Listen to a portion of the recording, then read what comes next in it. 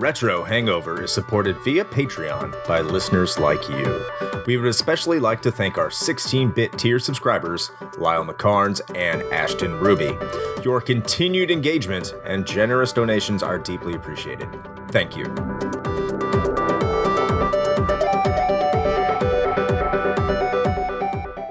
Open your ears and crack some beers. You are listening to episode 64 of Retro Hangover.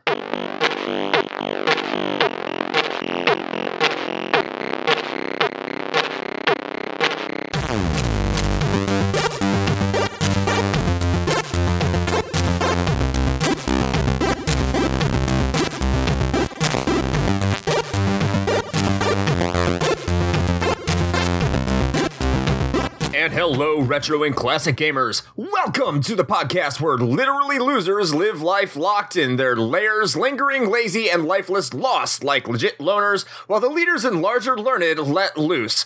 This is episode 64 of Retro Hangover. I am your co-host, Chris Copleen, with our Nintendo host, LP Tiger, and, as always, your host, Shane. Hates loud dick dragon noises,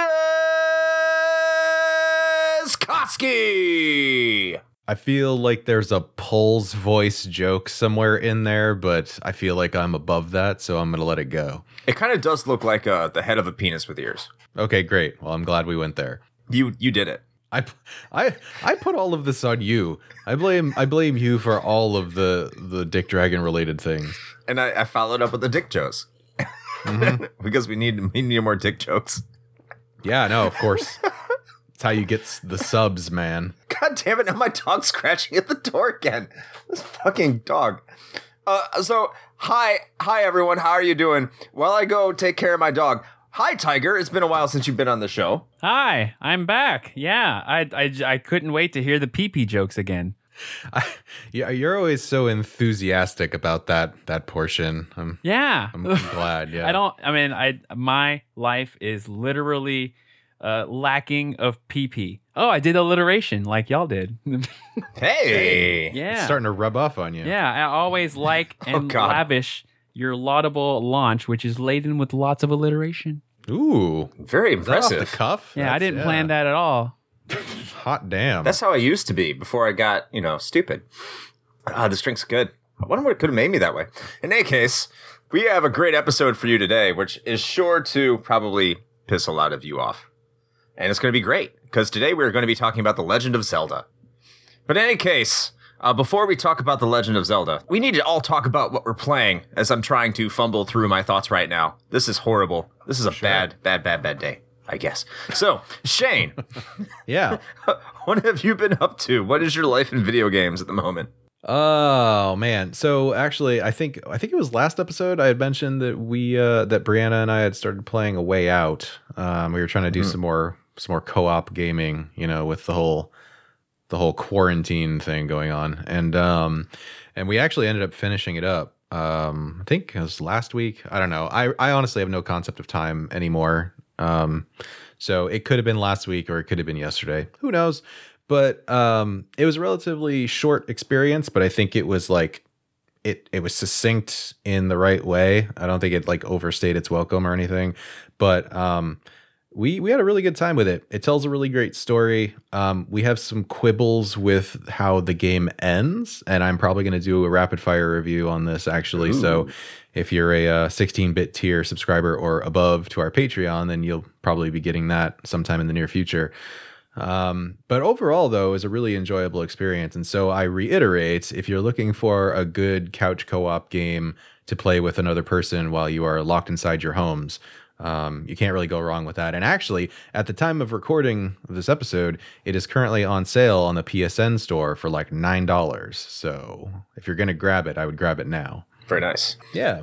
But outside of that, man, just some more FF13. Still trying to play through the rest of that story. I'm almost at the end. And then once I get done with the story, of course, I got to go back and, grind out some more of the side quest stuff and level up all my gear and the whatnots. Okay. Um, You're going to try and plat that shit? I wouldn't go that far. but I at least want to like finish all of the side content and try to like max out the weapons for my main party and all that good stuff, because I'm that kind of person. But yeah, that's mostly been it, man. Outside of that, like I've actually been just busy with life stuff. Like I just spent 12 hours yesterday before we did our stream Sunday re-skirting a manufactured home that I have on my property. And it's the first time I've ever done it, and it turned out surprisingly well. So, but it was a long day, and it was hot as shit outside. So it was not what I would call fun. It's never is fun. But it's done. But it's rewarding. So. The reward is in the completion. Make sure I understand. You say re-skirting. Is it like, I'm assuming you're putting the skirt again on the manufactured home? Right, yeah. So that the skirting that goes around the bottom of it to like, block the fact that it's like up off the ground. Yes, yeah. Okay. Yeah, it was just like these were 20 plus years old and they were super banged up, and so it needed a refresh. So I went through and did that yesterday. So that's a thing I know how to do now. He was getting his house dialed up. It's a nice little mini skirt. It's nice and tight. Yeah. That's right, man. I gotta power wash that thing, put a new coat of paint on it, bring it out on the town. Man. Keep talking dirty. To that me, sounds like what I've been doing the last few weeks, except in a virtual way. Well, what have you been doing the past few weeks, Tiger? Yeah. What are your turnips like, Tiger? What's the market? Nice segue. I love it. Yeah, thank you. My turnips have been getting my, bells in my bank turned up, if I must say. Because, this isn't like an innuendo, is it? No, it's literally turnips. Yeah. So yeah, I've been playing Animal Crossing New Horizons, and that's been surrounding my entire life, since I've been quarantined indoors, as well as my girlfriend, Lindsay. That's pretty much all we've been playing, on a daily basis. So as you've been, re-skirting your manufactured home in real life, I've been, decorating and planting bushes and flowers and hybriding those flowers to make different color flowers, and talking to my neighbors and digging up fossils and et cetera. I thought you were going to say bodies. Oh no, you find bodies. They're just that is millions still correct. of years old. That's how old the bodies are. But that has been really fulfilling our lives lately. Animal Crossing. And to what you were saying about turnips are the item that you get every Sunday morning from a lady named Daisy May, who works for Sal Joan, may I say, which is a reference obviously to Dow Jones. And you're buying from the Stalk Market. And then you buy these turnips. STALK. Yes. Yeah, okay. You're buying these turnips at a rate of generally 90 to 110 bells, which is your currency. And when you buy them, you have to sell them back. You will not sell them back. You sell them to Timmy and Tommy in the market, and the rate that they sell, that they buy them for changes every morning and every evening.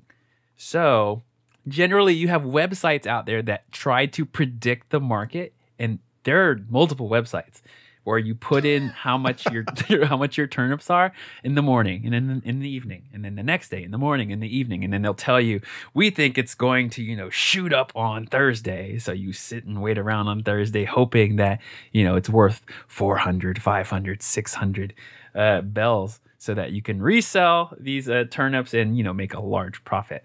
This is literally day trading. Yeah. This is just American Psycho, like Animal Crossing edition. And you don't understand. And if people that know nothing about the stock market, they're learning from the Stalk Market, and and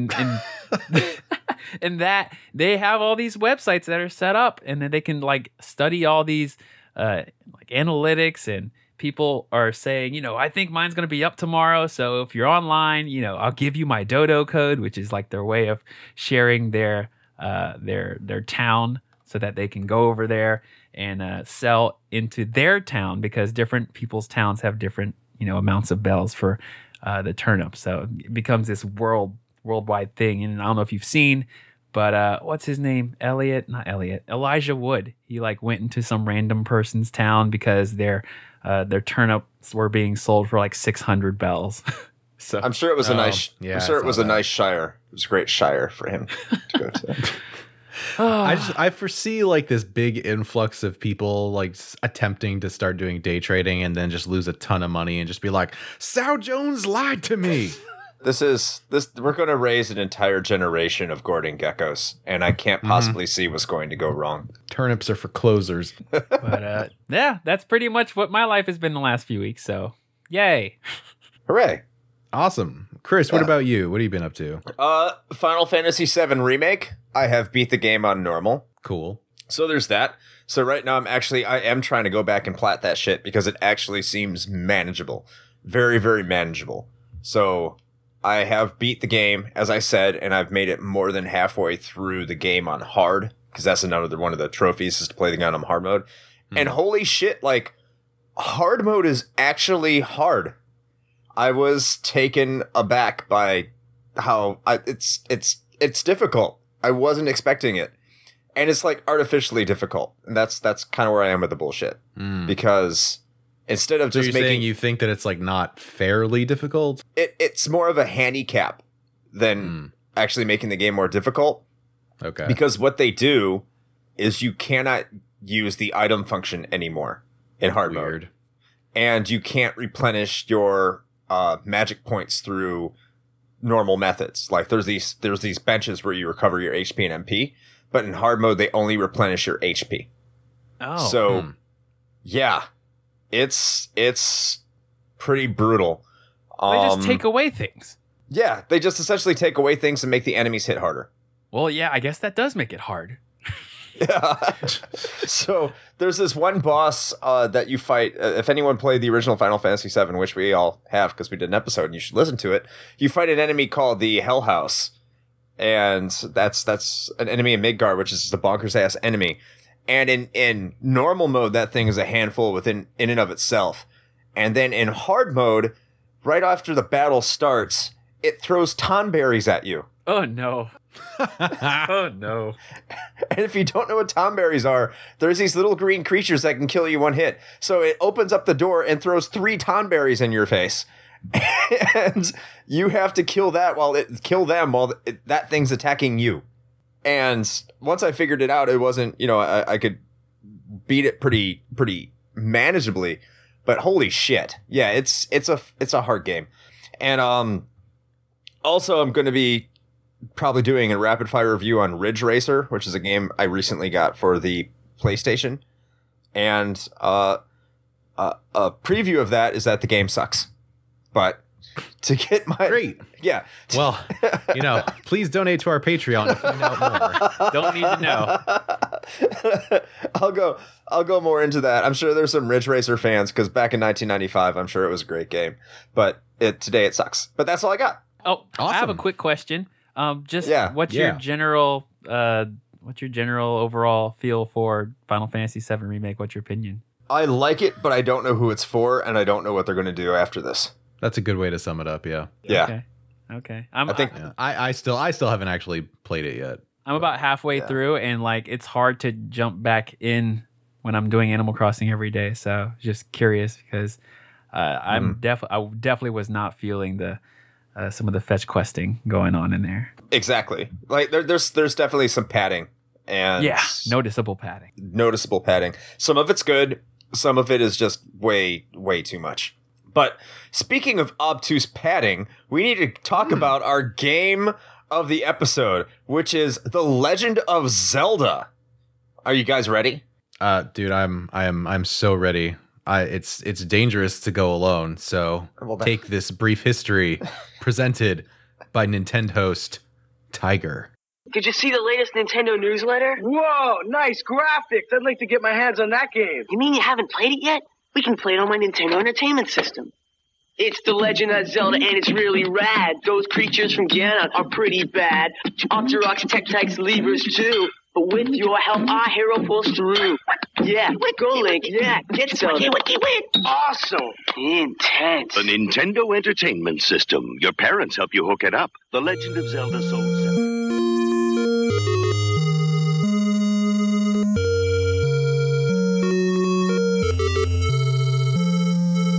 what does it feel like to freely explore a world with few limits and little to no direction on how to accomplish your goals?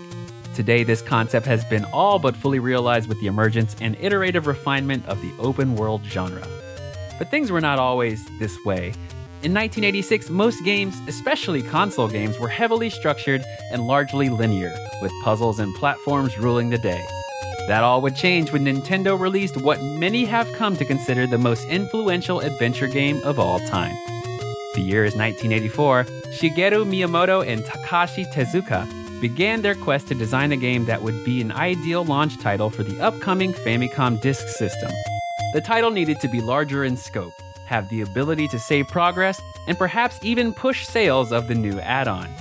Being designed concurrently with Super Mario Bros., Miyamoto wanted a game that provided a clear contrast to the platforming plumber. While Mario would be a straightforward linear affair, this title needed to provide the player with options, forcing them to explore and strategize. Drawing inspiration from his days as a boy in Kyoto, exploring the world around him and getting lost in a maze of sliding doors in his home in Sonobe, Miyamoto wanted to give players the same sense of wanderlust and wonder through this expression of digital art. The protagonist of this nascent adventure would be defined early on, being dubbed Link, a name meant to represent the link to the world Miyamoto created. This was a fine start, but the game itself still required a title. This would ultimately come from the most unusual of places, writer F. Scott Fitzgerald's wife, Zelda. Miyamoto would go on record stating that he simply liked the sound of the name, with no real deeper meaning to the choice. As such, the requisite damsel in distress would be known as Zelda, which would in turn inform the eventual title of the game itself, The Legend of Zelda. On February 21st, 1986, The Legend of Zelda would see release alongside the Famicom Disk System in Japan. The game would take full advantage of the new console's technical capabilities and boast a file size of a whopping 128 kilobytes, including save features rather than a more traditional password system, and the use of extra available sound channels for a more immersive experience. This was all well and good for Japanese gamers, but the rest of the world didn't have access to the Famicom. Further, there were no plans to release it outside of Japan. Fortunately, thanks to technical advancements in the form of the Memory Management Controller, or MMC1, and battery backup for save files, The Legend of Zelda would finally be made available to the rest of the world. On July 14th and November 15th of 1987, the game would be released in North America and Europe respectively on a now iconic gold-colored cartridge. Naturally, the game would receive positive critical response and massive commercial success. The Legend of Zelda would go on to sell 2 million units by 1988, with a total lifetime sales figure of over 6.5 million copies. The Legend of Zelda's legacy cannot be over-exaggerated. The game still receives continuous praise from fans and media outlets alike, and has seen homages and influences throughout the game industry from the moment it was released to this very day. It has spawned an entire franchise with countless sequels and spin-offs on almost every Nintendo system ever released, and even some systems that didn't belong to the big N. There's no doubt that Zelda was a revelation for its time, with a franchise so strong that each new release is an event and cause for celebration. And that is your brief history of The Legend of Zelda.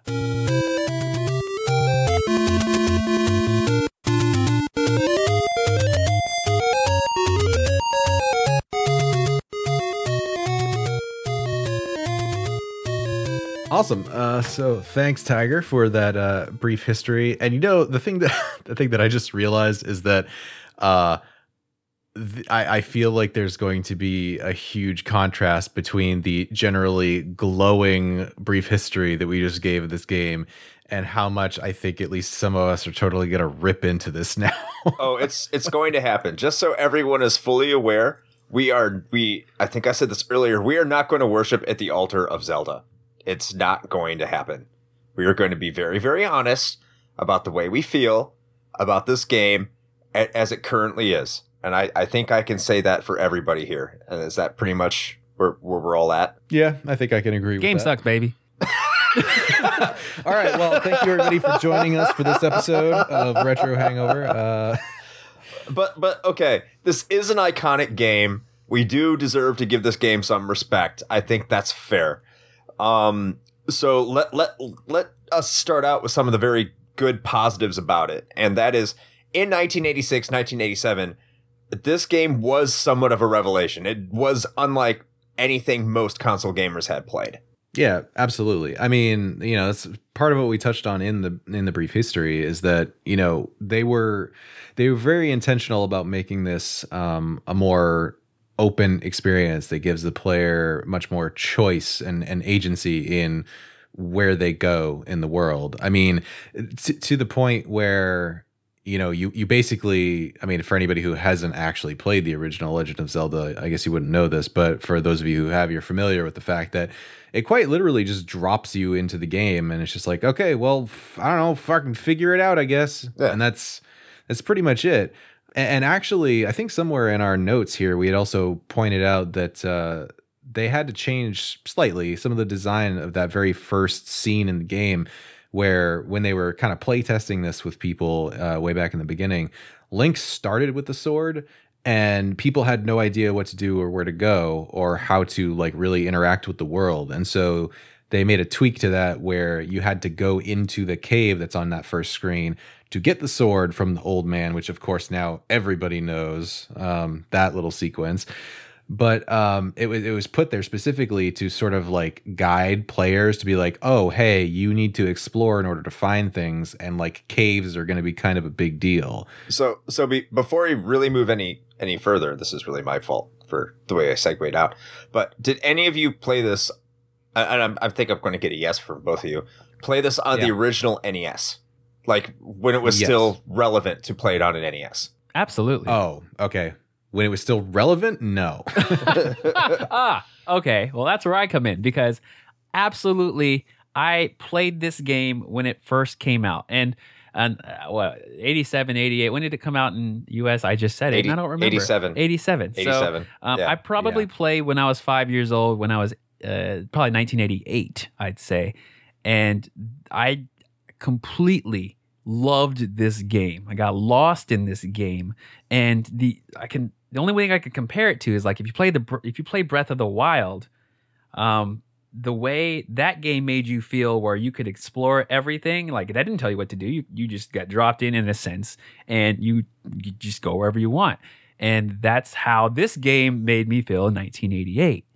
And I was just ecstatic to like go to the next screen and see what would come up. So it was like going to the next screen was the reward for me. And then, when you get to the dungeons, and then you get to explore this completely brand new world inside of a dungeon, like, oh, let's in here.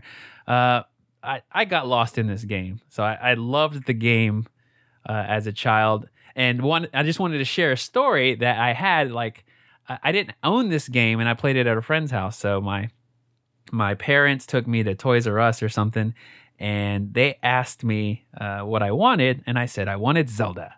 And they said, 1 or 2. And me, being a kid, I knew that higher number means better. Of course. So, of course, I said 2. Yeah, and, Of course you did. I got the wrong version of Zelda when I was a child to own. But, I could always go to my friend's house to play my favorite Zelda 1 at the time. Today speaking, I'm not sure if I fully agree with that statement. But we can get into that later. I had a very similar experience. Played it as a kid. I played it probably in 1990. I don't remember ever liking it. It was just kind of there. I don't remember ever even really wanting it. It's just, I think my dad more wanted to play it than I did. And so there was The Legend of Zelda. And yeah, I mean, for a while I was really addicted to it, just because, that open thing of exploring, getting past the first couple dungeons. But then I just kind of put it down because it just became too cryptic and too obtuse and just very difficult to get through without knowing exactly what to do. And that's very endemic of a lot of NES games. But Zelda was different. And I think we can get a little bit more into that before we do. Shane, what was your first experience with the game? I didn't come to it like super late or anything, but I wasn't playing it like when it was released or in the few years like afterwards, because as I've said before on the podcast, like during that time period, I had a Sega Master System, and I ended up getting an NES a little bit later. I think we traded the Master System with somebody, I think, for an NES. So whoever got that one, I'm sorry, but They have Golden Axe Warrior, dude. They're good. sure, yeah. But yeah, I had already, like, by the time I had come to it, I feel like it already felt like weirdly obtuse and kind of antiquated, because I feel like I had already had a chance to play some other games that were kind of iterations on this.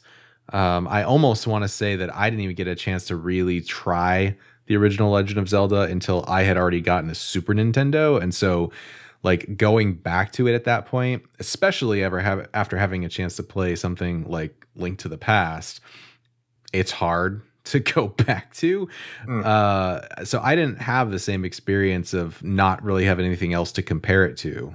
But I can totally see like where that comes from. And I think I've said this about something else before. It might have been a discussion Chris and I had. Actually, it might have been about Phantasy Star, now that I think about it. And that's something we'll be talking about in a future episode with Paul from Region Free Gamers. But I could have seen myself totally having the same experience that Tiger had with this and getting super sucked into it and just sitting there with like a pad of graph paper and meticulously mapping out every inch of this game, because I was 100% that kind of kid. So I have no argument about like whether or not that is a thing that could have happened, because if I had come to this at the right time, it for sure would have been me. But unfortunately for me, I came to it kind of after the fact, and I suppose in a way I was already spoiled by, I guess I could say, objectively better games. Yeah, I kind of feel the same way. Link to the Past ruined the first Zelda for me too. I mean, had the whole map in the game. That was nice. Yeah. So I suppose maybe that's a little bit of a segue then, because we have some items like on our notes for this that we probably wanted to discuss, and I also have some personal sort of pros and cons that I had written out about kind of my experiences with the game. And so here's the huge game changer for me. As Chris mentioned, this game, and a lot of games of this era suffered from this, but this one probably more notable than some others, in that if you have no like outside context for the game, you literally have no idea what you're doing or where to go. And I had that same problem where, you know, I think if I had gotten a copy of the game, I never owned the game. So I had either rented it or borrowed it from a friend or something. And so I did not have the instruction booklet. Which is critical. So critical. The instruction booklet is 100% fucking required for this game, because if you don't have it, you miss out on so much good information. And so leading up to this episode, I went back and I replayed the original Legend of Zelda to kind of get myself back into the groove of this to talk about it today. And, I was like, you know what, damn it, I'm going to go find the instruction booklet for this game. And so I found a PDF copy of it online, and I looked through that, and I was like, it was a fucking revelation. I was like, oh my God. And so I have to say, like, my general sentiment of this game has not changed too much, but I will say that my opinion has adjusted in that if you have the instruction booklet with you, I can totally see how this game probably is better received than I've felt like it should have been for so long, because I got through like the first 3 or 4 dungeons of this game by, with assistance from the information in the instruction booklet without too much of a problem.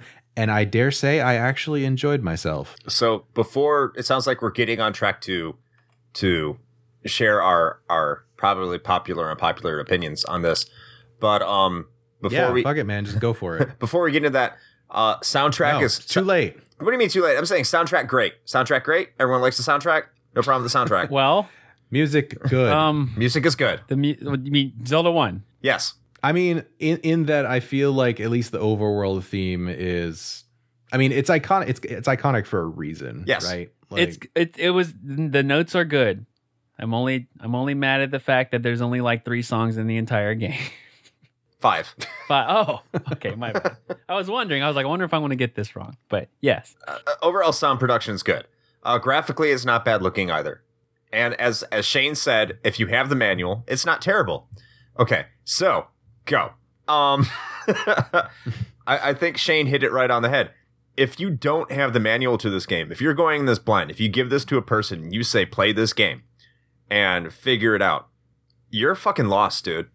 Like when Tiger said he was lost in the game, I don't know if he meant that he was actually fucking lost or if he was engrossed, because neither one of those would have surprised me.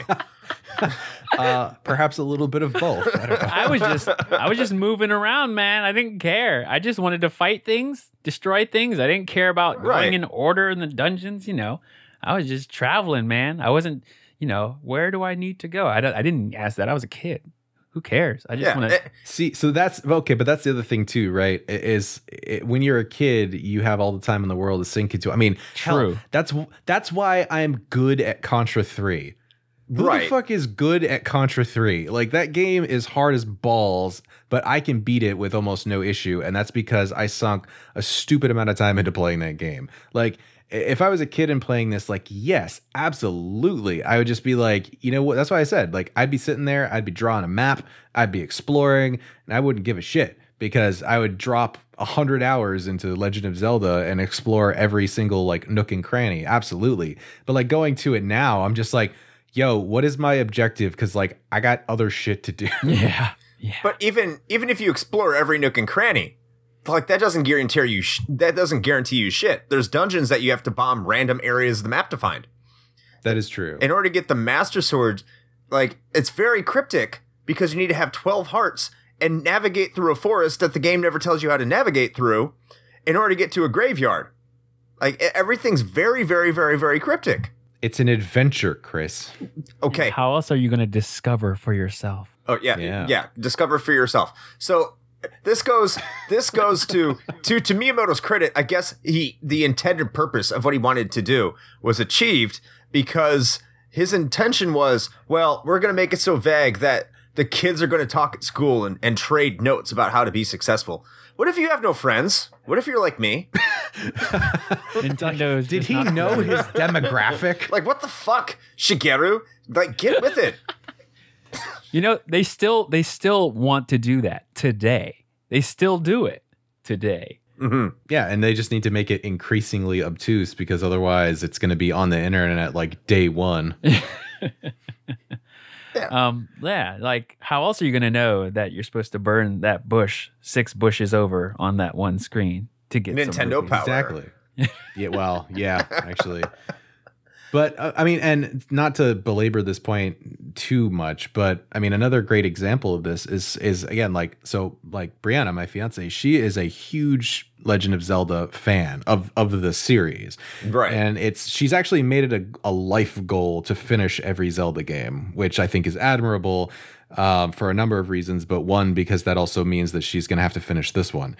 And she tried to start playing this one. I think she bought it on like the virtual console for her 3DS or something. Mm-hmm. And I think she played it for like a day maybe. And she just looked at me and was like, this game's awful. I don't know what the hell I'm supposed to do. I'm never going to finish this. And I don't think she's touched it since. And I can't disagree. Like, I mean, if she's going to circle back and try it again, I'll send her the PDF of the instruction manual, which will at least get her through like 3 or 4 dungeons. But I feel like this game kind of went too far in that sort of like discover the cryptic bullshit like direction. Like, there needed to be something more that helps guide the players. And I guess, of course, we're looking at this in hindsight. Of course. With being informed by decades of progress in the game industry. But I think that's what informs a lot of people's opinions on this game, because you do have a lot of people that played this game while they were growing up and they know this game backward and forward and they know exactly what to do. And they're like, oh yeah, this game's great. And then like, of course they're going to say that. They know what to fucking do. If you have never played this game before, you're not going to know what to fucking do. And you can go to GameFAQs. I would have no shame in anyone who went to GameFAQs and said they beat this game, because literally they packed the overworld map with the American version of this game so you knew what to fucking do. And then same with the dungeons. You even had the dungeon layouts.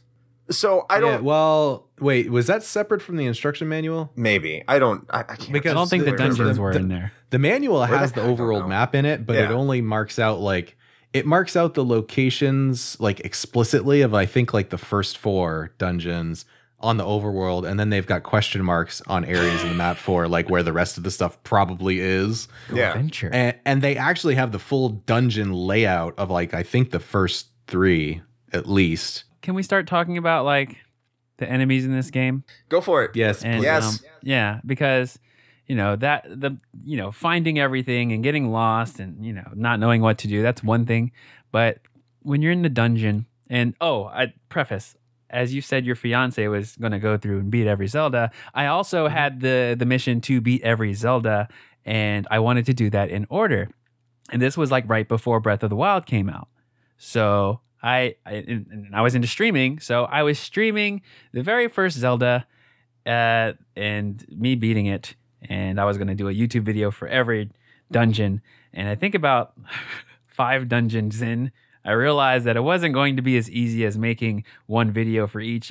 Mind you, I wasn't using a strategy guide or anything. I was just doing this, just straight off. I didn't want to quote unquote cheat. I wanted to figure this out myself. And Sure. just Yeah. I don't want anyone to feel like they need to do that, because this game, it's really not necessary. I'd highly recommend using a strategy guide, or else you're going to Yes. pull all of your hair out. You're going to wonder why you're living this life. Why are you even putting yourself in this position? The 2 enemies in this game that are the worst enemies, I looked up the names because I didn't want to. Well, yeah, screw it. The armored guys, they're Dark orange Nuts. and blue, as Are they is Dark Nuts? most of every other enemy in this game, orange and blue. I assume it has to do with memory or whatever. But Dark Nuts, also they're called. You can Yes. only hit them on the sides or the back, and they are the most annoying enemies in this game. And there's no specific pattern to this enemy. They just come at you and go up. They go up. They go right. And they go up. And you just have to figure out how to hit the side or the back. And if there is a pattern, please tell me. But I was watching myself play, and I was so freaking frustrated at trying to kill these things. The other one, which came later, I thought that was going to be the worst enemy. No, later came these little magical mage bitches called Wizrobes. Heck yeah. Yeah, orange was all right. These little orange cute mages, they were no problem. But the blue ones, when you get to the blue ones, they face you, and when they face you, they shoot this wave of magic towards you that comes speeding at you, and I died so many times. And and they teleport. They also teleport. So I Because feel of course they do. that I had so much fun as a kid with this game, but obviously I never got to these harder dungeons where you just end up dying all the time. And and when you get to a point where you your 5th time coming into that entrance of the dungeon, you have 3 hearts out of your 15. Do I want to go back and go to the ferry, come all the way back to do this dungeon? Or do I just want to turn this game off and go do something else more important with my life? I have a good feeling I know the answer to that question. Well, and so actually this is super interesting to me because you touched on 2 of the points that I had marked down in my own personal list of some issues that I had with this. So apparently I am not alone. Specifically with enemy behavior. Just by and large, almost every enemy in this game is just completely erratic. Like they are not predictable in almost any way most of the time. So combat becomes this guessing game of I guess maybe I'll move here and hope I don't get hit. And because their behavior is often so erratic, it causes a lot of unnecessary hits. You take a lot of damage that maybe you otherwise didn't have to. And this, coupled with the fact that most hitboxes in this game are janky as shit, you are never 100% sure if you're actually going to land a hit when you swing your sword. And that is Swing is a generous term. super apparent with those Dark Nuts because they're trying to implement some sort of like strategy in that, and like, oh, well, they have a shield, so you can't hit them from the front. But when you can't predict their movement pattern and you're not sure if you're close enough to hit, that's one of the things that frustrates me the most about this damn game, is that I take so many unnecessary hits because I get too close to an enemy because I'm trying to overcompensate to make sure that my own sword swing actually hits.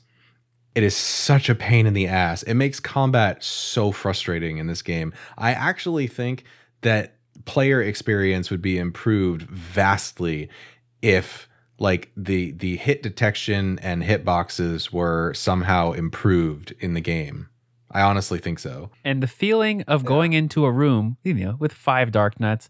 Oh, finally, I got them all. You go to the next room, there's 10 dark nuts.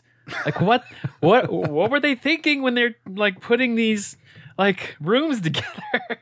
So And it's rewatching my Zelda run was ultra frustrating. I have anxiety just thinking about it. So the two enemies that get me is not so much I like the difficulty part in taking out enemies. That's one thing to me, and I can understand that frustration. The two enemies that bother me are the fucking likes. If you don't know what the likes are, they're those things that look like intestines that that steal your shield. If you have the big shield, you know what I'm talking about? Yeah, the pancakes with the hole in them. Yes. Yeah. I think more of like they're giant fleshy things that like eat your shield and shit. So I hate those. Cakes. I hate those because they steal your shield and the hands that grab you. Yeah. Those are the two I hate because they interrupt gameplay and they disrupt your achievement. Like they take away something you've earned. They pull you back from something that you have accomplished. Dark nuts are going to kill you, but you can learn to kill dark nuts. If you get grabbed by a fucking hand, I don't know what they're called, but if you get absorbed by a like, okay, you fuck up, and now you have to retrace your steps all the way back to the location to get your new shield, or you have to go back to that location in the dungeon and hope you don't get grabbed by the fucking hand. And that sucks. Yeah, the hand, by the way, are called wall masters, and that shit like does not go away because that shows up in future Zelda games too. And by the way, that's probably the name of the monsters that make the most amount of sense.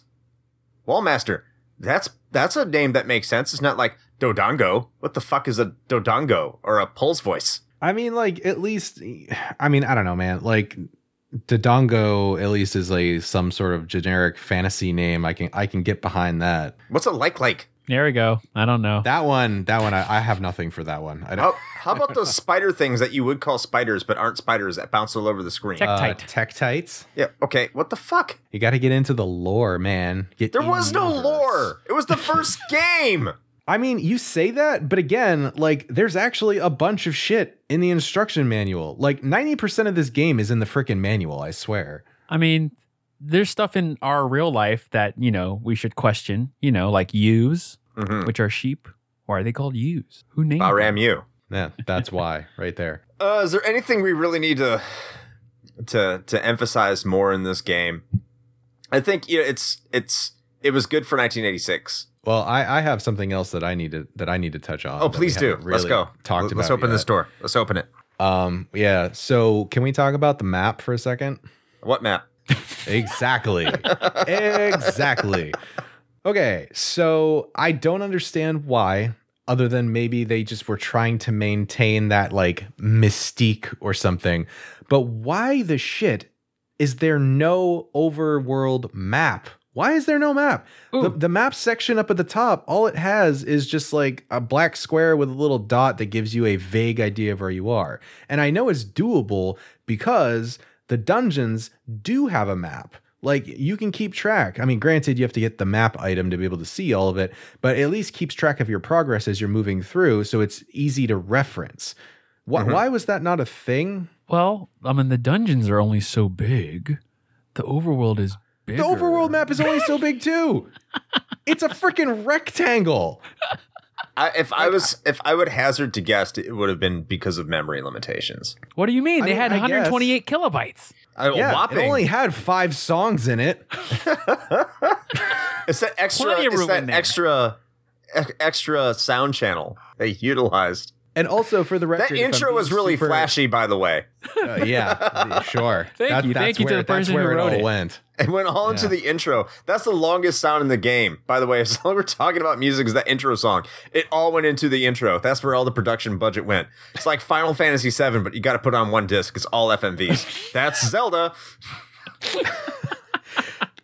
I don't know, man. Like, especially, it was one thing if just none of the maps function that way, but given that the dungeons do, it makes it apparent that that was 100% possible. Like, it could have been done. And I just don't understand why it wasn't there. Like, I feel like just having that would have at least made things a little bit more manageable, other than essentially requiring you to bust out a piece of paper and draw it as you go along. Because Miyamoto wanted you to feel like he did when he was a kid. That's why. Completely lost? I guess that's how he felt. The only thing I could think of is like, okay, so in a dungeon, you can find a map of the dungeon by the person that created the dungeon. But we have world maps, Tiger. In Overworld, there are cartographers. It's literally their job. You're right. I tried. Oh well. I tried. Sorry, Miyamoto. I tried. And you know what? While I'm nitpicking this, it would have been really, really useful if on the dungeon maps they had just like shaded the rooms a different color to indicate ones that you've already been to. That would have been really nice. I just pointing that out. You know what I appreciate after this game, moving diagonally. Not only moving. I think you could move diagonally, but attacking diagonally. Yeah. Such a small little appreciation from the difference of playing Link to the Past versus. And so outside of just like completely railing on this, because that's basically all we've been doing. There were some interesting things and little tidbits that I feel like we should at least touch on real quick, because there is a lot of sort of info and little, nuggets of wisdom around this game that have come out as time has gone on. And one of the things that actually stuck out to me that I thought was really cool was the origin of the Triforce. So originally, the Triforce was actually supposed to be composed of 3 different pieces of electronic chips. And the story of the game was going to involve time travel from the past to like the far future. And technically speaking, that's actually why Link is called Link, because he was going to function as the link between the past and the future. Of course, they changed that and just stuck with more of like the fantasy setting. But I thought that was a pretty neat thing. And of course, time travel does factor into future Zelda games, but never traveling into some sort of like, far future setting or anything like that, which who knows, maybe they'll bring that back around someday. But I thought that was neat at the very least. I really do think it would have been cool if they had gone more, maybe not so much the microchip shit, but if they had gone full Ocarina and did like a past future thing, but set another Link in the future, like postmodern setting. I think that would have been wild. Yeah.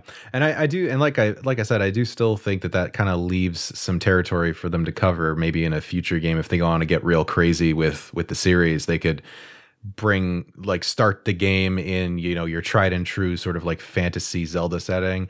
And then like halfway through, they just like throw Link into like some like cyberpunk dystopian future. That would be cool. Cyberpunk Zelda 2077. That's right. Zelda's a stripper you pick up at the bar, and she has the power of the Triforce hidden somewhere in her body. You have to find it, or else it will explode. I mean, listen, man, like, Twilight Princess was their attempt to get all like real and gritty, but if they want to get real and gritty, then that's the direction they got to go. I want to see like a Shadowrun Zelda crossover. I mean, it's not like Nintendo doesn't have a sense of humor when you have that character from Metal Gear Solid 5, the prequel to it, I forgot what it's fucking called, who had the bomb in her vagina, and then when you unlock her spirit, your character starts out with a bomb. So Nintendo can go there.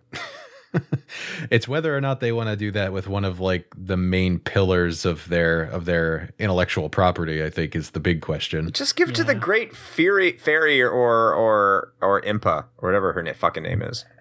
Yeah, just don't give it to Zelda. There you go. There you go. Yeah, we'll see if that happens. Probably not. Yeah, sure. But if it did, you heard it here first. So there you go. All right. So Cyberpunk Zelda. Let's go ahead and wrap up the discussion on this one. Okay. And as we are wont to do, Yes. let's talk a little bit about whether we think, and I think I already know what the answer is, but whether this holds up today and if someone could go back and play it now and if it's worth their time. So, Chris, why don't you start us off? No, it's not worth your time today. If you're going to play shocker. Yeah. If you're going to play today, get a FAQ, get an FAQ, whatever the fuck you want to call it. You're going to need it, and it's fine because the American release essentially came with a FAQ to get you on board on how you're supposed to play this game. This game is counterintuitive to the way you play games today. So going back, it is intentionally vague, intentionally gives you no idea what to do, because as Miyamoto himself said, the entire point of the game was that when you went to the schoolyard and talked to your friends on how to play it and beat it, that's where you got your best information, i.e. someone was reading Nintendo Power and telling you what to do. That is the fundamental way to play this game, and that is not good game design, even though I understand where he's coming from, because when I was a kid, we definitely did that shit when it came to like boss battles and Mega Man and all that stuff. I get it, but that's not good game design. So maybe it wasn't 1986, and who am I to question Miyamoto? He knows more about game design than I ever will. But, however, it's not a good game. In retrospect, it got a lot better. I would even say Zelda 2 is the better game between the two of those games. If you're going to go back and play an NES Zelda, that is a lava hot take right there. Mm-hmm. I'm not stuttering. There are so many better games in that era that you can play, whether it be Crystallis, whether it be Golden Axe Warrior for the Sega Master System, whether Crusader it be of Senti. Crusader of Senti for the Genesis, which came out 10 years later, so that doesn't count. Whether or not it be Star Tropics, there are better Zelda games than Zelda. Blaster Master, Guardian Legend, which also combined platformer in Blaster Master's case, and Shmup in Guardian Legend's case. There are better games than The Legend of Zelda. It was a very good effort. It did a lot of innovative things. It's iconic. I get it, and it laid the ground foundation for everything. But no, don't go back and play this game. Unless you're genuinely curious, there's no reason to do it. Play Link to the Past if you want a top-down Zelda experience, because that's the way to go. I would even venture to say that if you want just a really amazing top-down Zelda experience, you should just play Link Between Worlds. But or Final Fantasy Adventure, which we have also done an episode on. Check it out. Yeah. Also, just as a quick side thing, the whole like schoolyard discussion thing, that also led to a whole lot of rumors that got brewed up over time. That was half the fun, though. That were 100% untrue. Like there was a rumor going around that like you could get a gun. But anyway, Cyberpunk Zelda 2077.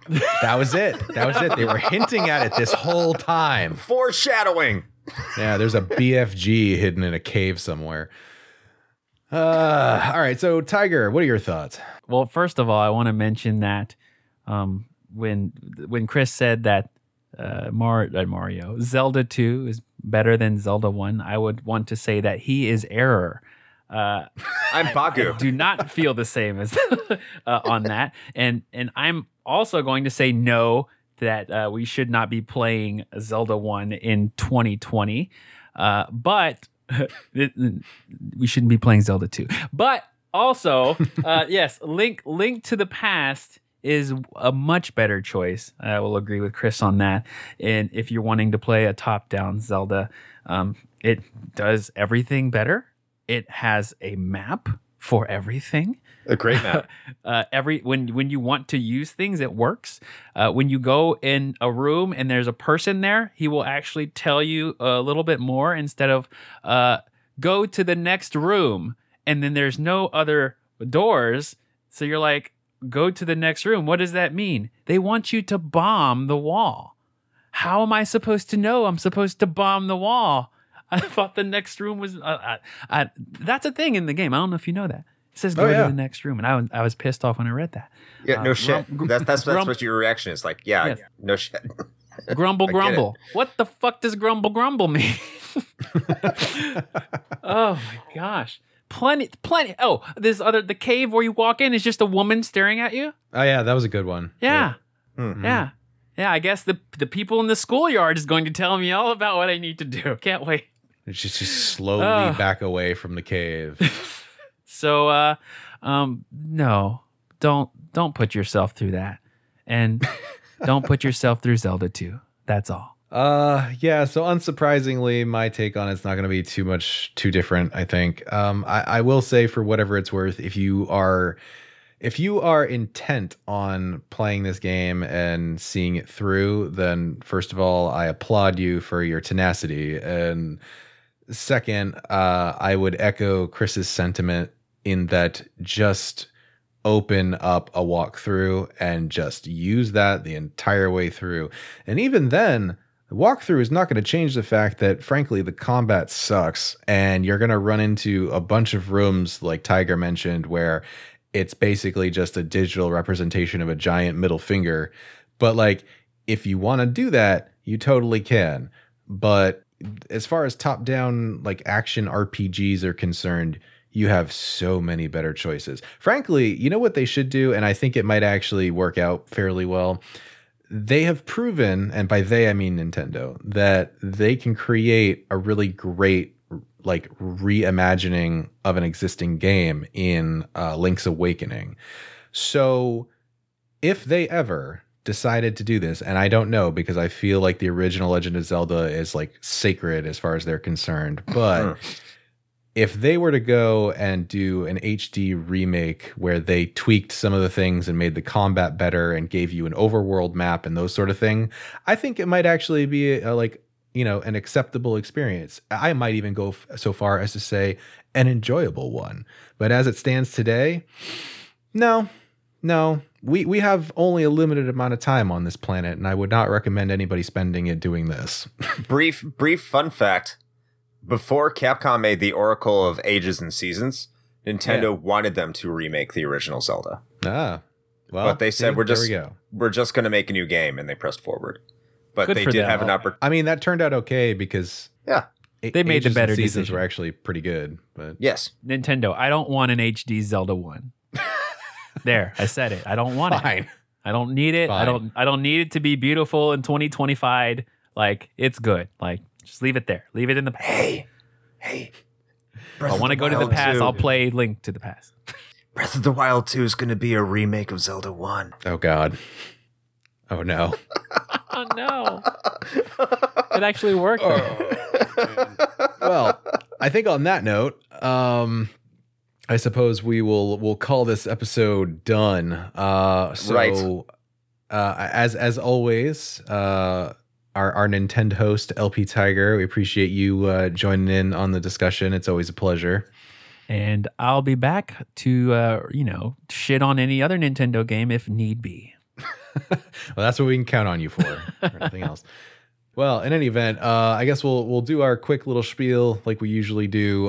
So if you're listening to us, then of course you found us, so you know where to go for that. But if you have enjoyed listening and you would like to support the show in a little bit more of a concrete fashion, there are a couple ways you can do that. We have our Patreon running. You can head over to bit.ly, that's bit.ly/rhpatron, and check out the different donation tiers there. For as little as $1, that'll get you into our exclusive Discord where you can chat with the other patrons as well as ourselves. And if you donate at the 16-bit tier or above, that also gives you access to our bonus audio content feed that is exclusive to our patrons.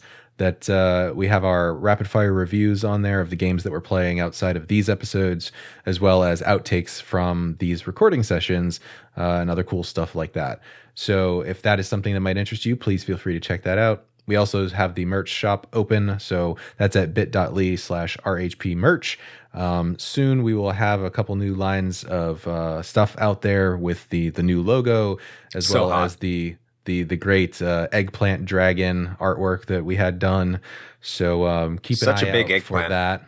The Yeah, eggplant's it's huge. just a massive bulbous eggplant.